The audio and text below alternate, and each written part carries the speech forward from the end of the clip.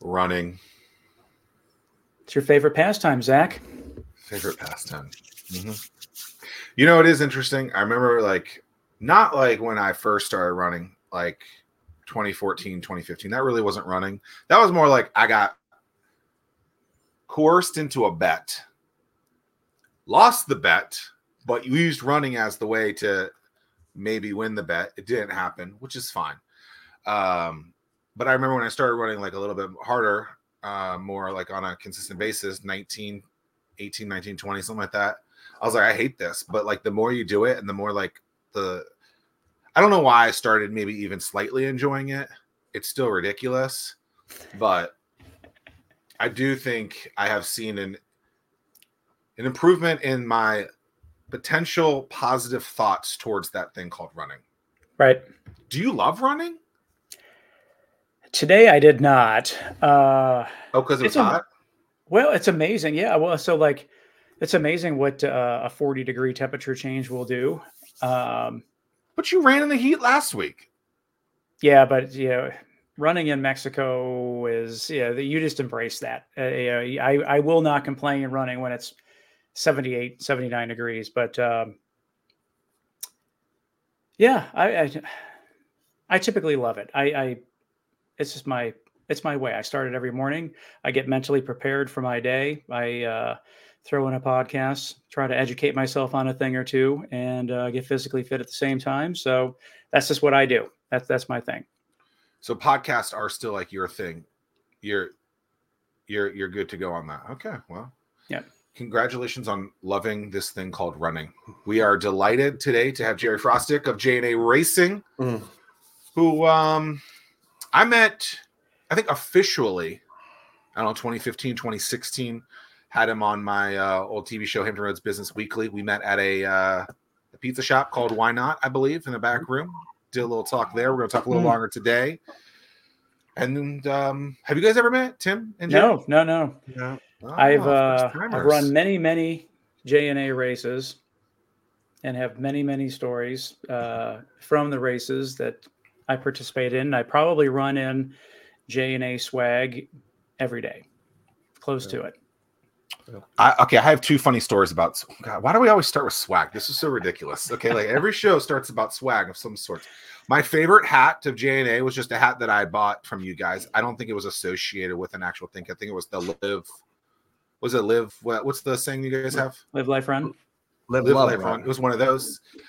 I was like, I love this. I love this hat. It's awesome. Then I had a puppy, and the dog ate the damn thing, and I'm like, Also, when you guys were doing your summer thing during COVID, you had this thing where you run a certain amount of miles and you would get a shirt type of thing. I ran that shirt so religiously that I had to throw it away because it became unwearable from a stench perspective. I think that means I was working hard that year. Actually, that's what I wore in the 22 Shamrock, I think it was. And I remember right before I looked at the guy next to me and I was like, I don't think I can wear this shirt again. Like, and he was like, yeah, it's pretty bad. And I was like, all right, this is it. Like, but yeah, fun facts about Swag and Zach. There you go. Well, I think it's time you run another race to get a new shirt. I think that's probably fair. Right. That is one of the things that's really, I'm curious if that is just, if it was purposeful, but you always, no matter the time of the year, there's always another race to sign up for and training for. And anybody that wants to get started into running, that's the first thing I tell them is you have to sign up for a race. You know, you have to have something that you're working towards. So is that strategic on your part to always have something to be training for? Or I can't, just talking to you a little bit before the show, there is a business side to it, but that can't be the primary driver.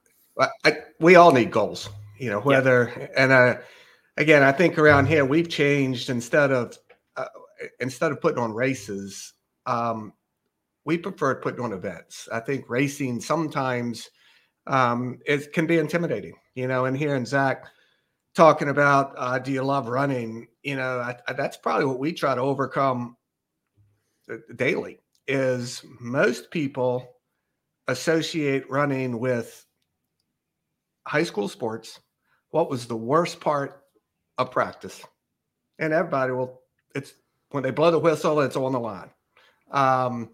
It was a punishment. If you didn't get good grades, you have coaches practice. Where's run?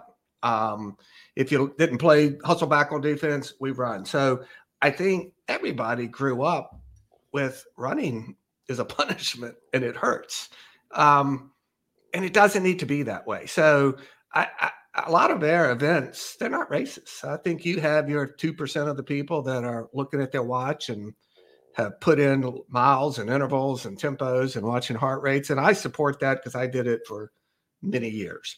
But I think now it's more about moving and setting a goal and setting a realistic goal and accomplishment and really grabbing some friends to do it with. That's what air events have grown, because it's more of instead of I have to go run, it's I get to go move. And so, yes, part of it is scheduling them out air events. We do take a break kind of in the summer from the longer stuff, just because it is hot. I enjoy the heat, but it's not great for long distance running. And as we talk about how the business part of it, we do a lot with the cities, who, especially Virginia Beach, who is a great partner. Their shoulder season between Memorial Day and Labor Day, hotels are full, so they don't need us to really put a race on. That off season is when they would prefer. Not prefer. They love people coming all the time, but that's when the hotels, the restaurants could use a little boost. Is why we primarily focus on that shoulder season. Why does it seem like races are not, and not even just your races, just historically races are on Sundays? Why is that? Again, I think a lot of it is, we started doing a Saturday and Sunday. We're driven by this partners with the city. If it's a Sunday, more than likely they're coming Saturday night. And for our longer events, then they stay Sunday night. So you get an extra night, which isn't just hotel rooms, but they're going to eat dinner Saturday night. Then if they're staying Sunday, they're going to eat dinner Sunday. It's more about bringing people to our community and visiting and all the things that we have to offer. It's interesting as you say that, because I'm looking at it as I don't have an extra day to recover. I got to do something Monday on a Sunday race. Like I remember when I did 3 Ironmans, and 2 of them I did on a Sunday. One of them was on a Saturday, and having that extra day was nice. But then when you got to go back on Monday, it's like, like this is interesting. You do it from a partnership with the city's perspective, which that makes sense. Right. I always thought it was because it was just easier, less people are on the road on a Sunday. But no. And not necessarily. I mean, again, and Saturdays there are lots of soccer matches. There's a lot of other. When I say competition, it's other people have family obligations. Where church on Sunday, we work very close with the churches on our route. And a lot of them even come out and support. Some of them, for our bigger ones, will have a earlier or a later service and then come out and support. So it really is, it's more what the city is asking us to do. And it makes sense. Well, it's really, there is nothing like a JNA race, and I've been fortunate enough to travel all over and participate in different races, but there truly is nothing like it. And anybody that is thinking about it, just go and spectate. And like that within itself is so motivating, because runners come in all different shapes and sizes. And it's just like you said, it's just getting out there and moving, and that will inspire you, I'm sure, to get out there and run your first mile. 100%. And again, when we have events, it's obviously we want to take care of our participants. But we feel that obviously at volunteers, Shamrock is coming up in a little less than 8 weeks, and we'll have 1,500 volunteers. So they're as important to us as the participants, and then the spectators, because a lot of, the the participants bring what the survey say is 2.4 people with them, they need to have a good time. So we kind of break it down into, we need to have something that everybody likes. And we feel a lot of spectators, if they see all the shapes and sizes and how, if that person can do it, wow, I can do it. We feel that there is an opportunity to introduce them to the sport of moving by watching a race if they have a good time.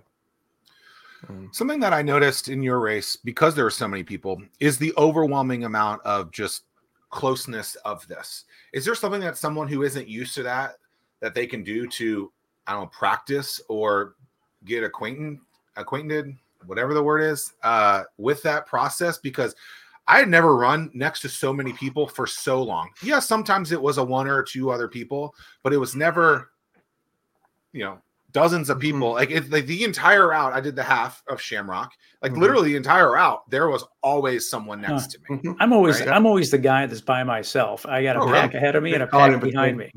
Yeah, I did not have that. I was literally, it was just always someone, and it was always a lot of people. Is there something that people can do to get used to that? Another big, I think, reason for even our success is like the run club communities in the area.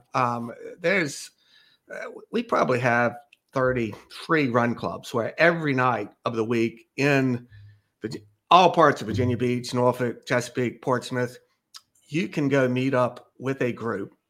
They're usually at a brewery.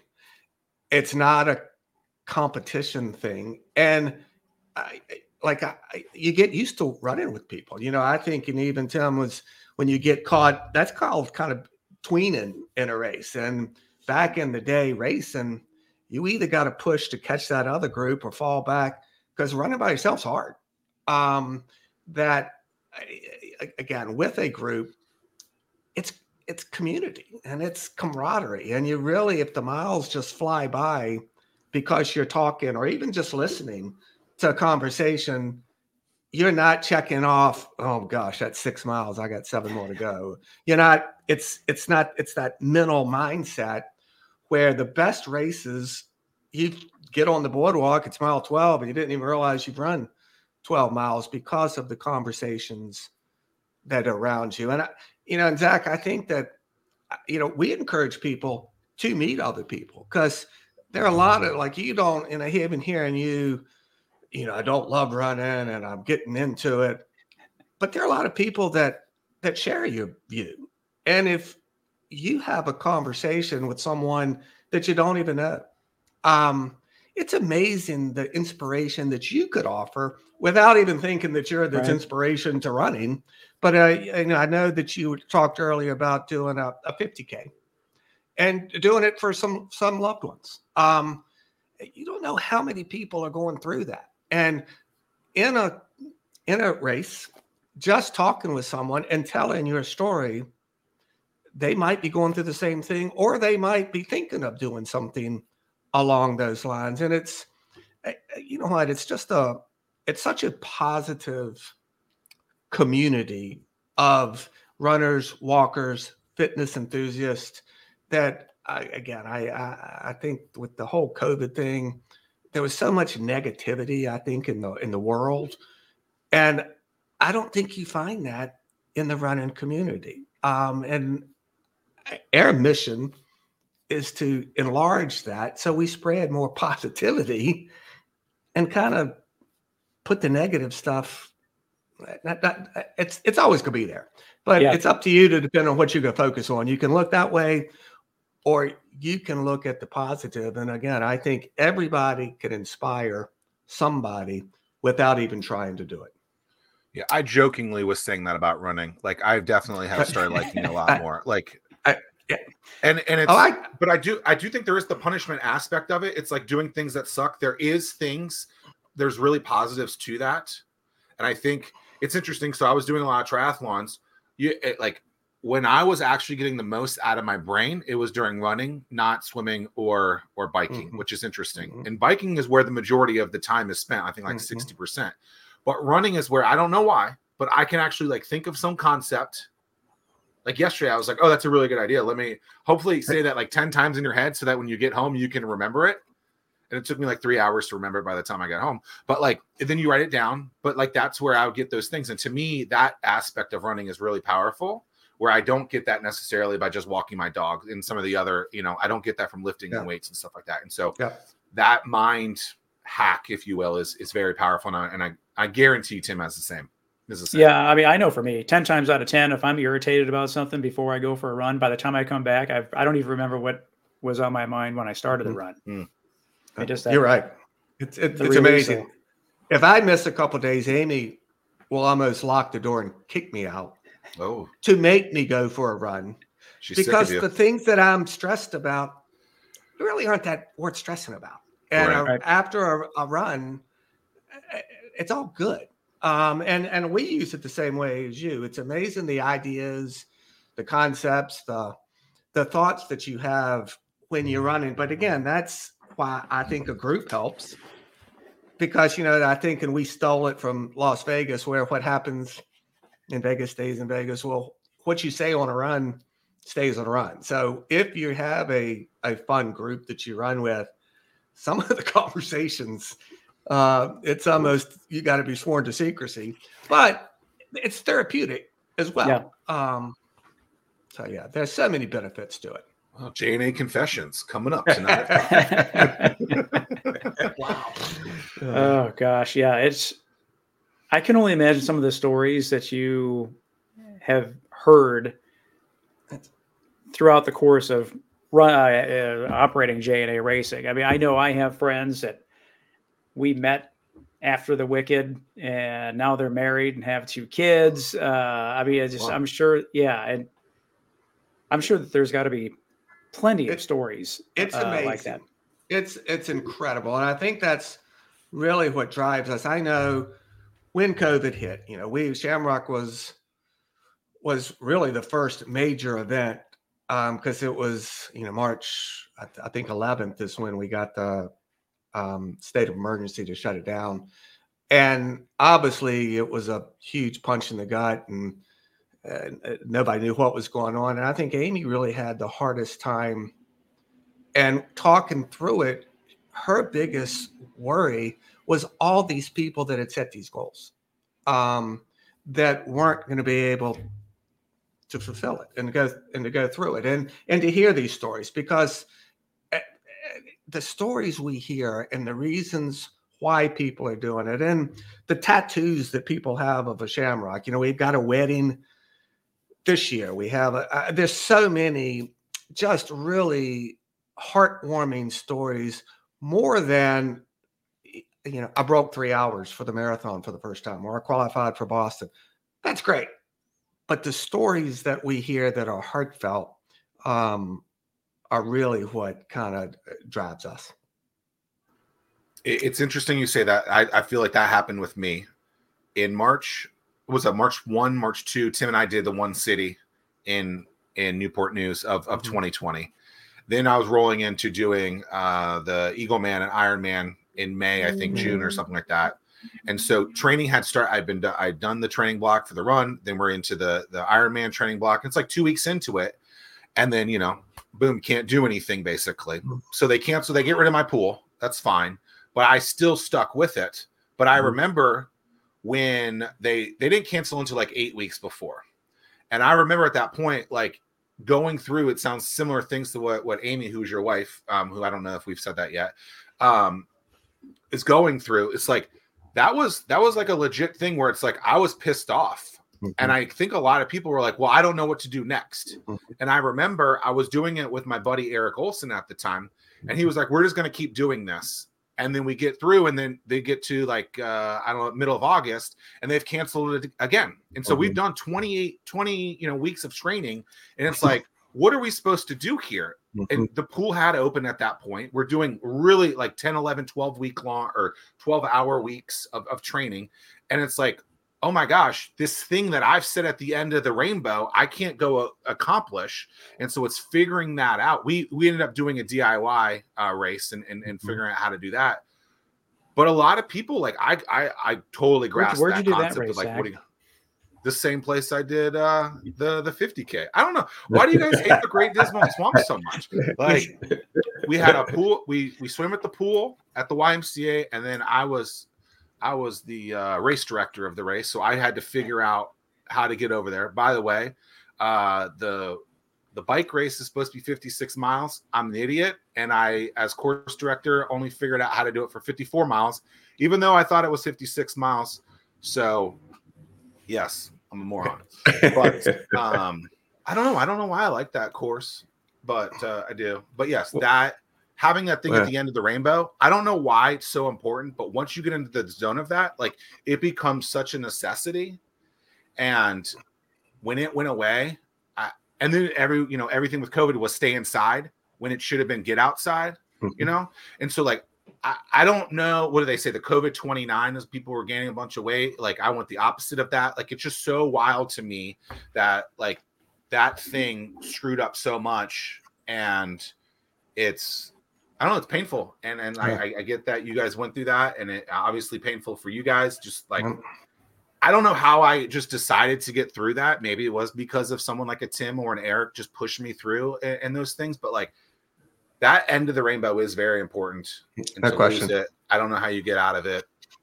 I don't know why that goal is so important, but I don't know where I'm going with this. But it was a wild time. Yep. It was a really crazy time, and there was so much when nobody knew. I mean, nobody knew anything. And I kind of look back where I'm not sure it didn't help us. Where we we're a small business. We have 9 employees. And nobody knew were we going to ever be able to put on a race again. I mean, it was, nobody knew anything. And Amy and I made the decision, we're going to keep employees because they've got families. And we need to do something. We're going to get through it. We have an Airstream trailer, and probably April of 2020, when you couldn't go to the grocery store and you couldn't do anything. We drove, we have 2 Labradors. We went across the country in the camper we have daughters in Colorado and one in Jackson Hole, and it took 4.5 weeks. This was the time we were talking to the governor's office daily. Because then the rules started coming and you could do this, but you couldn't do that. And so we were trying to see what we could do. And it kind of opened their eyes that we're so blessed. Our health is fine.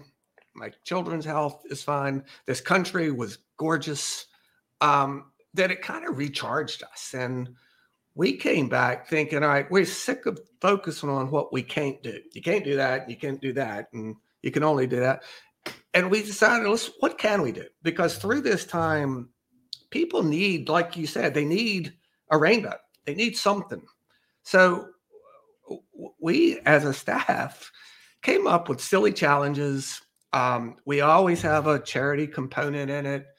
We tried to stay as normal as possible. We laugh and say we turned into a mail ordering company because we were boxing swag.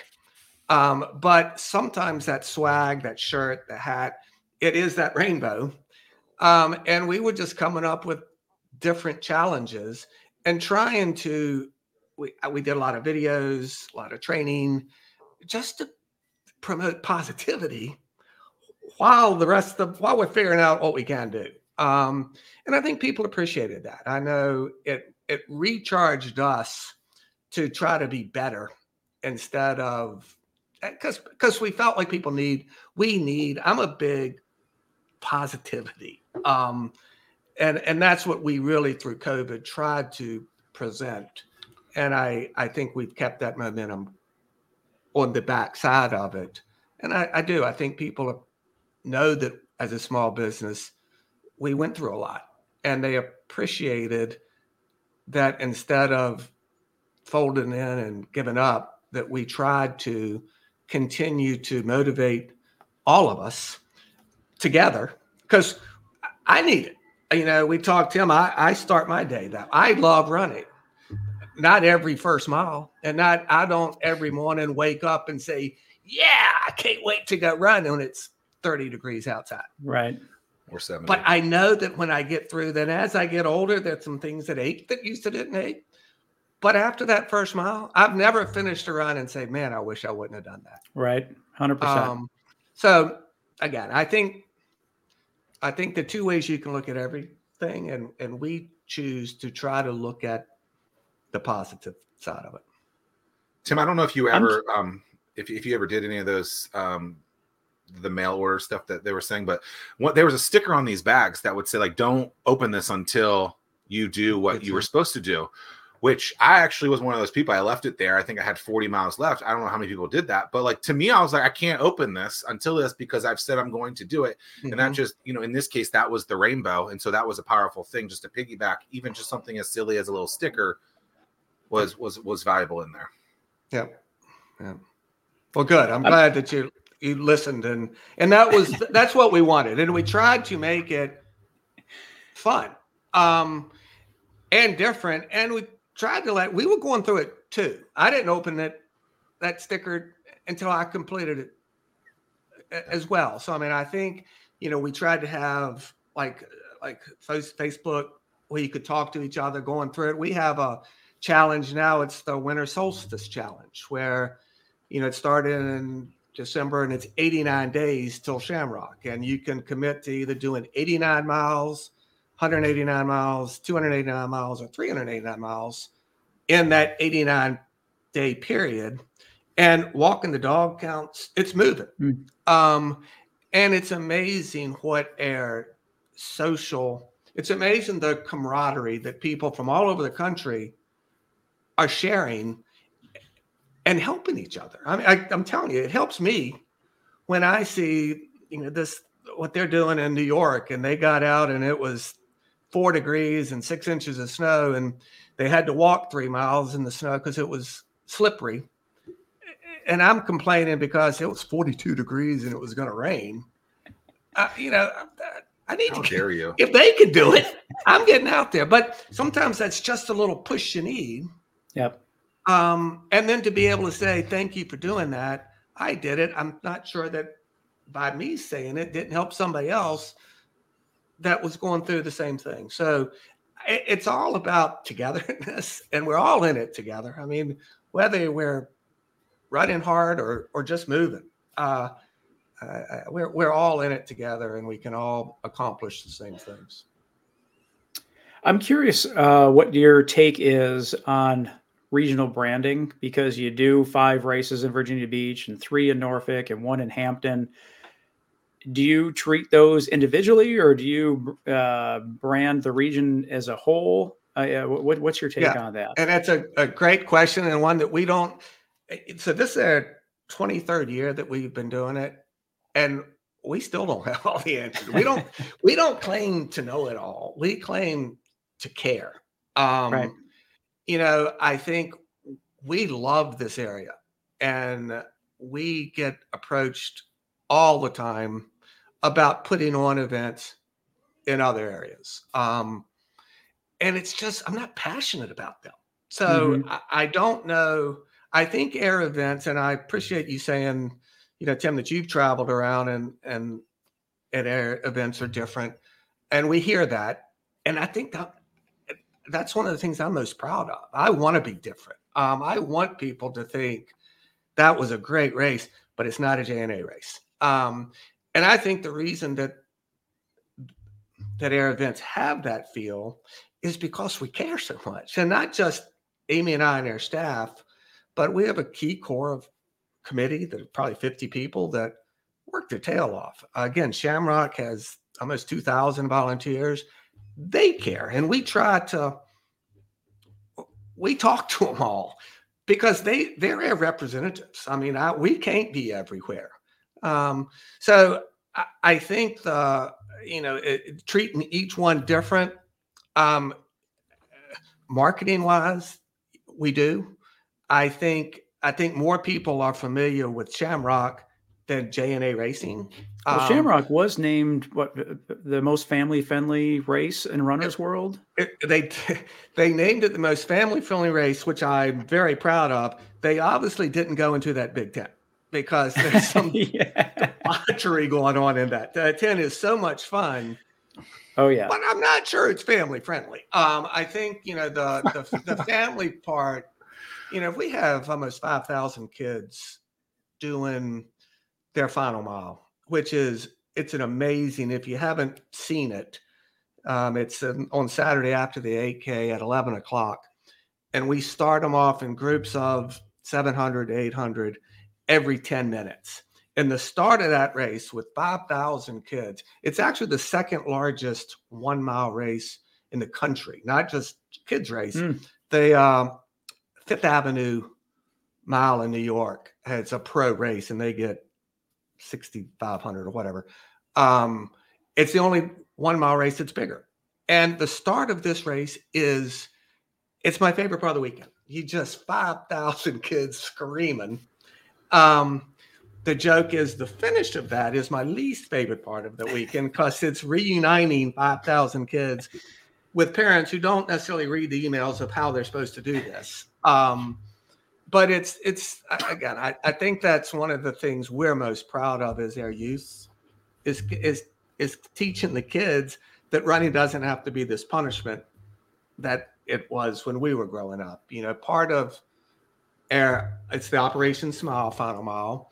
And years ago, probably 5 or 6 years ago, we saw a lot of schools that weren't participating in Virginia Beach. And Amy really started this, I think, in 2008, when youth obesity was the term. And it just, quite honestly, pissed her off that kids were looking at screens and not moving. So we went to all the principals and said, let's do this. And we're not awarding. It's not who's the fastest. It's whichever schools has the most participants wins cash to build playground equipment, whatever. And it took off. And then we saw these schools that weren't participating. We went to the schools, and they're the Title I schools, which Title I are schools that have 50% or more that are on free or reduced lunches. So they're kids that are struggling a little bit financially. And, so we said, well, we can't have that. And the idea was, that a $20 entry fee is a lot to families that are working to make ends meet. So the idea was we'll do 2 schools each year that we'll pay for, and we'll get them transportation, free entries, and let them go. And next year we'll try 2 new schools. Well, after the first year, these schools, they'd never been to the oceanfront, and it was the greatest thing they had done. So that we were like, well, we can't not have them come back. So we said, all right, we'll take 2 more schools, and 2 more. Then it got to being where it's good for our staff is we go run with them or skip with them or hop with them. It's hilarious. It's amazing. During one of these runs, Amy was running with a little boy who just loved running. He was a little overweight, but he just loved running. And he was, I saw him holding Amy's hand walking.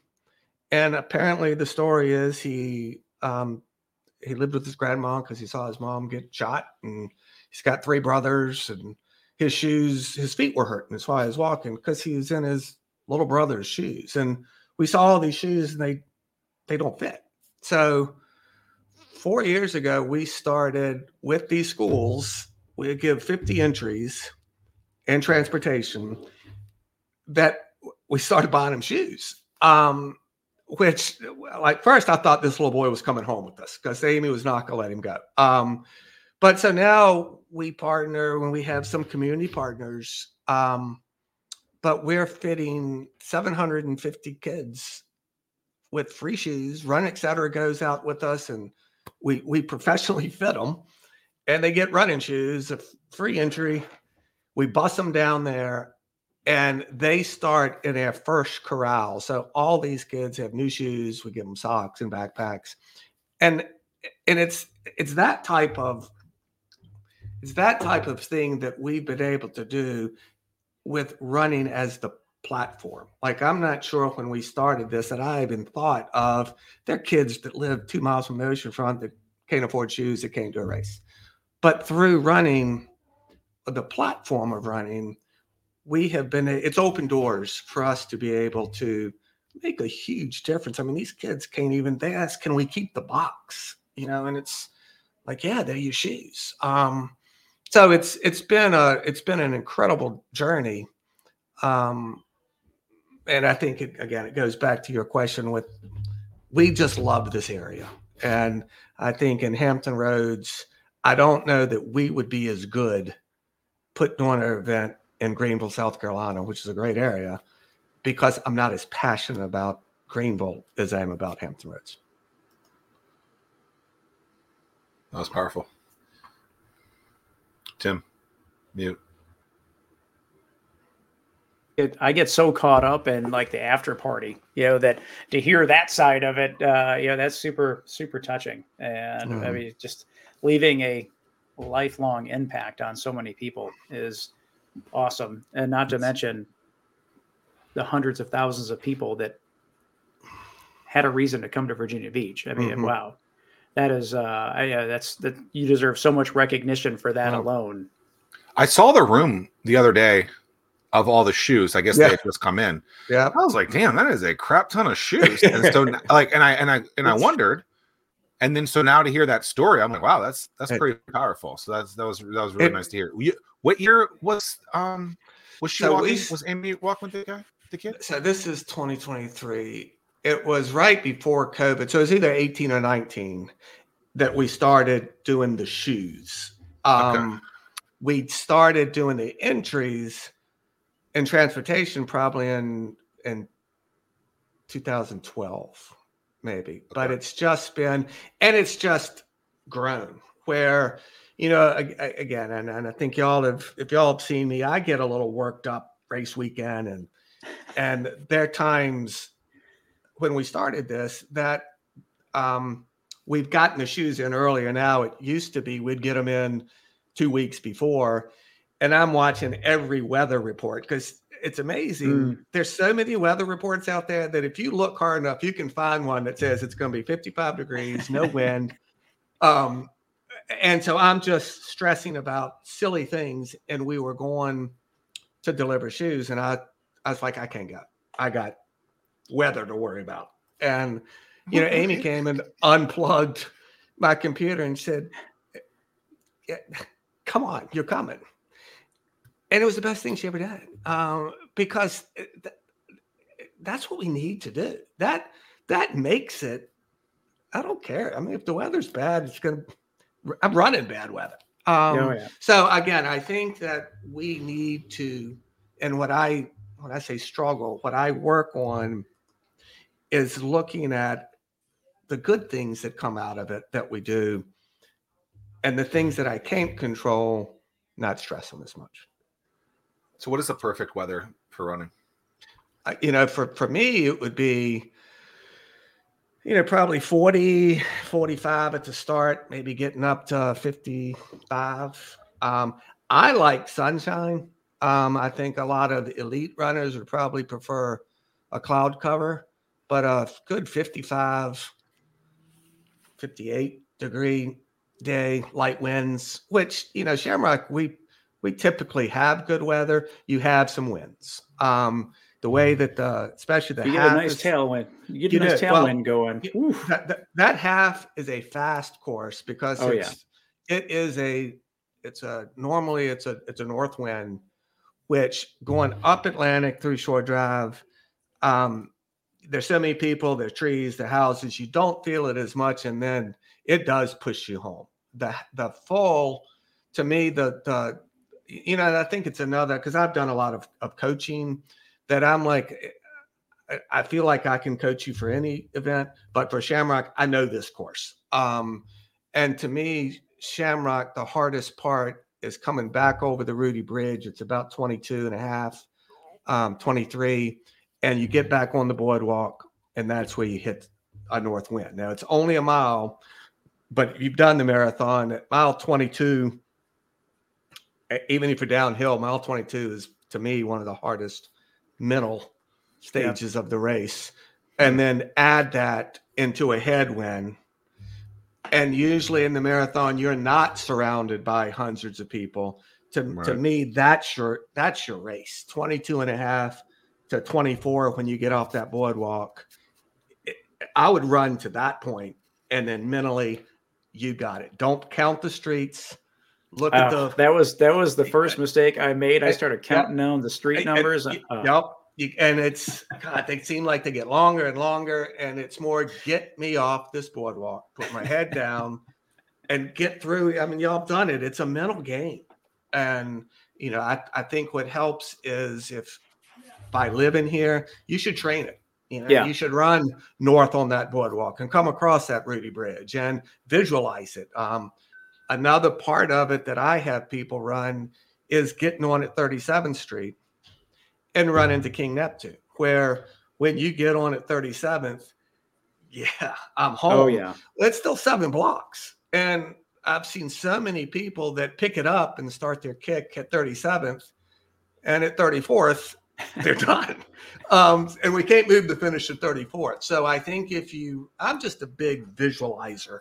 And if you run 37th to King Neptune over and over and over again, when it comes on race day, you know exactly how you should feel. And if you have a kick, you should bring it in. Yep. I feel like I had that at 40th Street.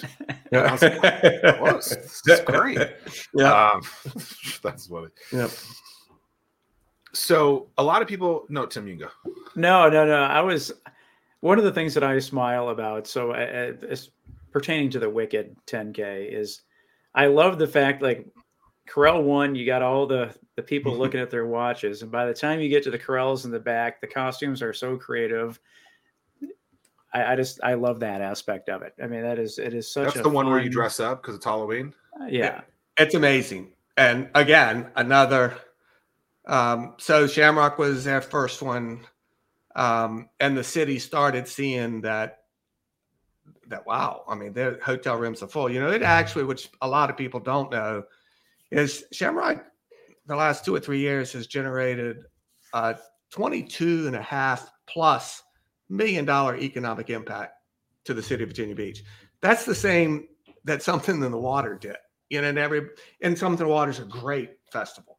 But you hear about that over and over, and it's the same economic impact as what Shamrock does. So, the city said, what else can y'all do in this off season?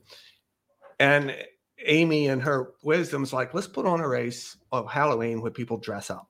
And this is probably 15 years ago, and I was still running fairly competitively. And I'm like, that's got to be the stupidest idea I've ever heard. Nobody's going to wear a costume and run. And now that's probably our second largest event. And our races are kind of like your children, and you're not supposed to have a favorite. But Wicked is one that I just laugh. The creativity of these it's crazy. Costumes are out of control. And we actually had a cross-country runner came and was in that first corral back in the early day. And he crossed the finish line, and we talked to him afterwards. A great kid, great runner. He goes, this is the first race I've ever run that I've won and got booed because I didn't have a costume on. So I love I think that, to me, Wicked is probably signifies what I think JNA running needs to be fun. And and Wicked is fun. I think the most creative costume that I saw was it was 3 or 4 people all dressed up as the Slinky dog from Toy Story. So they're all. You had to run in tandem like that. I mean, it's just bananas. That was a group. 10K? 10K, and we added a 5K 2 years ago because the rule is you have to run in costume, and some of these costumes were getting so crazy that they couldn't complete 6 miles, which is a long way. So we have a 5K and a 10K now, and you have to run in it. There was one, and there's so many. One of them was a group, 4 couples of a barrel of monkeys. And these guys would come together and form the barrel, and then they'd separate, and their 4 girlfriends or wives were the monkeys that would come running out. So then they would get back together, and they'd have to run. It's amazing. I tell the story that because I get worked up race day, and at Wicked one year I was on a road and something was going on, and I had this look, I guess, and someone that was dressed up as Richard Simmons came running by. And I guess he could see that I had a walkie-talkie and was doing this. And he turned to stop and was like, work with me, people. Come on, 1, 2. And it just kind of cracked me up that I needed to realize, you know what, it's going to work. It's all good. So I do. Wicked has got to be one of my Are you sure it wasn't favorite. the real Richard Simmons? I'm not. I swear they look just like it, and he did a great job. So it could have been. I think the most embarrassing moment for me, I was running the Blue Ridge Marathon, and I was passed by someone that ran the whole marathon juggling. And I was like, well, that's humiliating. But as we know, there's not places to train to run the Blue Ridge Marathon around here. So, and that guy's a really good runner. But I know at Philadelphia, I got passed by the guy with the pink tutu on. And I worked my way back up, and I was coming towards the finish, and I was catching him. And then my thought went to, I'm 50 yards from the finish, and I'm like, I don't want my finish picture to be with the guy with the pink tutu on it. So I either need to really push it or fall back and let him come in. So it's amazing what some of these. I'm impressed that you had the wherewithal to think about the picture. Oh, yeah. Yeah. But well, we haven't heard this. Did you fall back or did you go in front? I mean, what I pushed. This was years ago when I was running hard. But was he in the picture? Nope. No, I think I veered left too to make sure that he wasn't. All right. But I do when I do quite a few like race director talks, and one of the key things that I tell people is when they finish to be aware that there's, because I actually called Marathon Photo is the group that does all these for all the Ironmans and most of the big races, and every year my picture finishing would be me looking at my watch. Yep. And I called them, the company. I mean, this is 25 years ago. I'm like, your photographers need to be more aware. And their answer was, well, don't stop your watch right then. So I think a big part of it is, and back to 37th Street, is think about your finish. And you don't want to push so hard at 37th that you come across looking like death, that it would be better to hold back a little bit and come back finishing strong, because that's the picture you're going to get. So for all the I always forget to stop the watch. Like, well, I bet your pictures are good though. Yeah, because I'm a diva and I'm thinking about it beforehand. I'm like, what am I going to do? It's going to be obnoxious. But you don't need that clock. I mean, I don't know. It's at that point it's ridiculous. Well, it is amazing how when you mentioned clock, what the difference again just changes with the industry is, we used to have a clock at obviously the start 5K, 10K, but really now we have 12 waves at Shamrock that start 2 to 2.5 minutes apart. So that clock is really only relative for the first wave. Right. And anybody that's tried to do marathon math, it sounds simple that if I start 4 minutes behind, I can figure it out on that clock. In marathon math, something's gonna go wrong and you can't figure it out. So the clock isn't as important because everybody's wearing a timepiece now, and it's more to me, and it's more about your own race anyway than what a big clock is saying. Have you seen that there is some sort of influx of running over the years? As what made me think of this question is just like the amount of running content on like YouTube, where you might have some people that are professional, semi-professionals, or just of influence, of anything like that. What are your just general thoughts on kind of influential running content or the influx of runners over the years? Has that continued to happen? Like I think it's blowing up, and I think it's very positive, because I don't think it's as much the elite runners. I think your training principles really haven't altered that much. I think it's the influences are, I'm a mom with 3 kids and a full-time job. How do I manage to do a marathon and take care of the kids.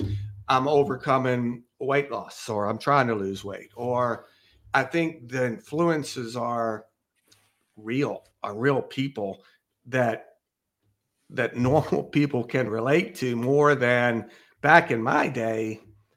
It was like, if you run 100 miles a month, you need to do your speed work on Tuesdays. You got to do your tempo where your heart rate's at 85% of max. And it was more race performance oriented. I think what we've seen, Billy, the influx is the everyday moving stories and helping people get through life through moving. Does that make sense? Yeah. Yep.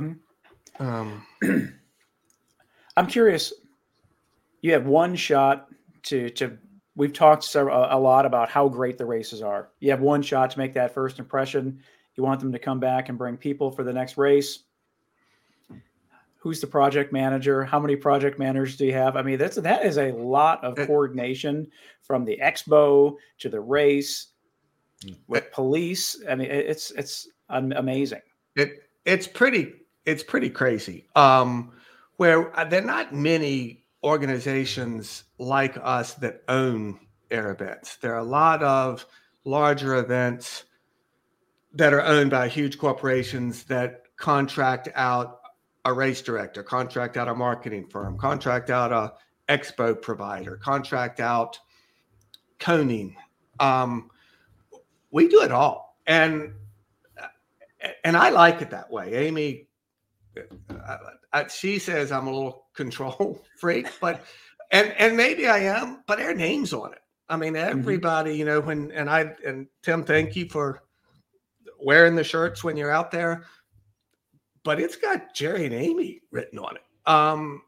So we take every little detail and probably way overanalyze it. But the thought, like our metal, we have a thing. Well, do you like it?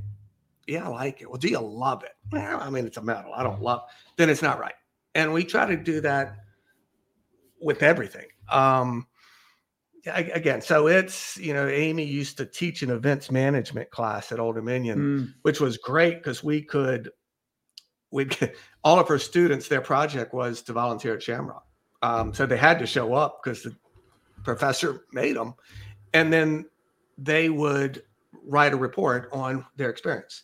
And the most fun was reading these reports. And their favorite one was a young lady that said, Hollywood promotes event planning. It's so glamorous. After this weekend, I've decided to change majors because I don't want to do that anymore. And so it's a lot. And I think people don't realize the working with the city, with the police, with the traffic, with the beach ops, with putting the tents up, and kind of air structure is, I say Amy does kind of the smart stuff with the marketing and the accounting and the inside. I have an outside team that is more logistics and working with the city and making sure the course is set up. And so it's kind of, we say, y'all get them here and we'll show them a good time.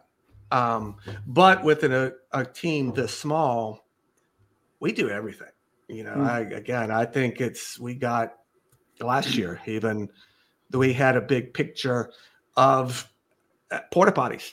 I was going to say, I would venture to bet the number one complaint is always not enough porta potties. Well, and then through a marathon, like the picture was, Amy found out that toilet paper was low. So Amy and I were there and we grabbed boxes and we're in at 1:30 in the afternoon, and y'all have done races. Porta potties are never good. At 1:30 in the afternoon, they're really not good. But Amy and I went into 87 of them and we're putting these toilet paper in. Somebody took a picture and was like, what are y'all doing that? Don't y'all have some? Someone's got to do it. And it needed to be done. And we were right there. So I think that's helped us. We're very hands-on and want to be hands-on. I would prefer not to have to put toilet paper in at 1:30 in the afternoon. But I think through the years, our team and our volunteers, I've seen Amy and I, where it's not go do this, it's hey, can you come help me do this? And I think that that's the approach that our whole team takes, and I think that makes a difference. Yeah. I remember back in the day. I think that you guys were the first people to go to technical tees back in the day, and that was a big deal. That's huge. Yeah. Yeah, and swag is important. I mean, I've had races called, and this was back when rock and roll was doing an event at the beach. And our events were growing and theirs was kind of declining. And the guy called and said, you don't need to give 4 beers and a hat and a towel to all your runners. That's costing you too much money. And I was like, why are you telling me how to run my business? We want to do that. So I think, again, I think we do try to go overboard because we love it. And I think it helps. We're runners that we try to put on an event like I would want to do as a runner, as opposed to necessarily a business owner that, all right, this is what I have to do to put on this event. And I think it makes a difference. For the past 5 years, we've been talking about swag. You just articulated everything that we've preached for so long, so well. It's like, this is my brand. People are going to wear this. This is very important. If it sucks, no one's going to do whatever we want them to do with it. So do it right, and good things will happen with it. And that's so incredibly important. Well, you always over deliver too, which is great. I mean, when you go through the finish line and you didn't expect the hat. I still wear the winter skull cap from the Wicked forever ago. And that's just my go-to hat that I wear. You always over deliver, and it's awesome. Well, and you mentioned, I'm a hat nerd. So our hats, it wasn't just getting a hat. I love a good running hat. And we go through, we drive our producers crazy because the brim's too long. I don't like that long brim, or it doesn't fit right. I like you need to think about it this year for the towels, because the towels I think fit with their theme. We put a pouch just on the other side. It's pretty cool, where you can hang it on your beach chair, or even better, you can put it over your seat cover. So or your car. So nice. In that 80 degrees summer day, you've got this to keep your seats clean and to keep them not as hot when you sit on them. And it's a shamrock towel. So it's marketing. I think everything that has our brand on it needs to be where people want to use it, or I don't want my name on it. It's not. Well, even the Surf and Santa race tees this year, or I guess last year, were super cool. We take a lot of time, and we don't hit it right all the time. We don't claim to do it right, and we make mistakes every year. I am proud that we don't usually make the same mistake again. But the biggest thing we do is after every event, we really beat ourselves up and have a lessons learned. And it's not, most of them, we've been very fortunate. They've been very successful, and everybody has a great time. And some of the things that we see, runners don't see, but it's ways to get better. And I think that's another thing that companies don't do as well, is they rest on their success. And right. We're only successful as our last event. And again, we can always get better. And I would rather focus on the things, you mentioned not enough porta potties. We'll never have enough. But there are times that we do a survey and we welcome constructive criticism. And years ago, we had 6 porta potties at every water stop, which is pretty good. And we saw in the survey, numerous people were saying that they had a longer wait. So now we put 8 out there. I think you can learn from surveys. Now, if they don't like the colored green of the shirt, there's some things we've learned which they're right. we can help that. We can make this better. As Shamrock Marathon course, now we separate you do the half and the full go together and the marathon goes south. We had comments saying that it got more lonely out there. And I agree. So we've really beefed up this year. We've got so much entertainment down there, but it's because of, we don't claim to, we want people telling us, what can we do better? That doesn't hurt my feelings. That's the only way I can hear. Yeah, I mean, some of the most successful brands and companies out there, I mean, are the ones that are obsessive about their product and service, and you have that same obsessiveness, and it shows. Yeah, I like that better than being a control freak. So I'm going to tell Amy I'm not a control. It's just I'm obsessive. There you go. So you're welcome for that. Yeah, thank you, Tim. I just have a general quick question. Like, naming rights to events is something that I think can be very powerful. You get the exclusivity of someone's brand on that, doing that. When you're exploring that with companies, is that an easy conversation to go in with? How have you guys been able to do that? I've seen several different brands be attached to your events. Just generally, how does that go? Yeah, and I think that's very important because the brands need to fit. We even like the story with Yuengling. Yuengling has been our title sponsor for 18 years, and when we first started, it was Killian's Irish Red. That's right. And a distributor thought that was a good fit because it's Irish. And the president came to the event, and then week after he called us in his office, he goes, I've got a better brand. He goes, I thought it was going to be, there was a couple kegs in the corner and people would be sipping beer. He goes, that's an all out party out there. Here's a new brand that's kind of bigger, up and coming. It's craft brews. Again, 18 years ago. And he said, it's Yuengling. It's the oldest brewery in America. And the Killian's Irish Red Shamrock sound like it fit. And we were, at the time, Yuengling Shamrock, how does that fit? But with the oldest brewery in America, Shamrock is one of the oldest continuously run marathons. They're family owned. We're family owned.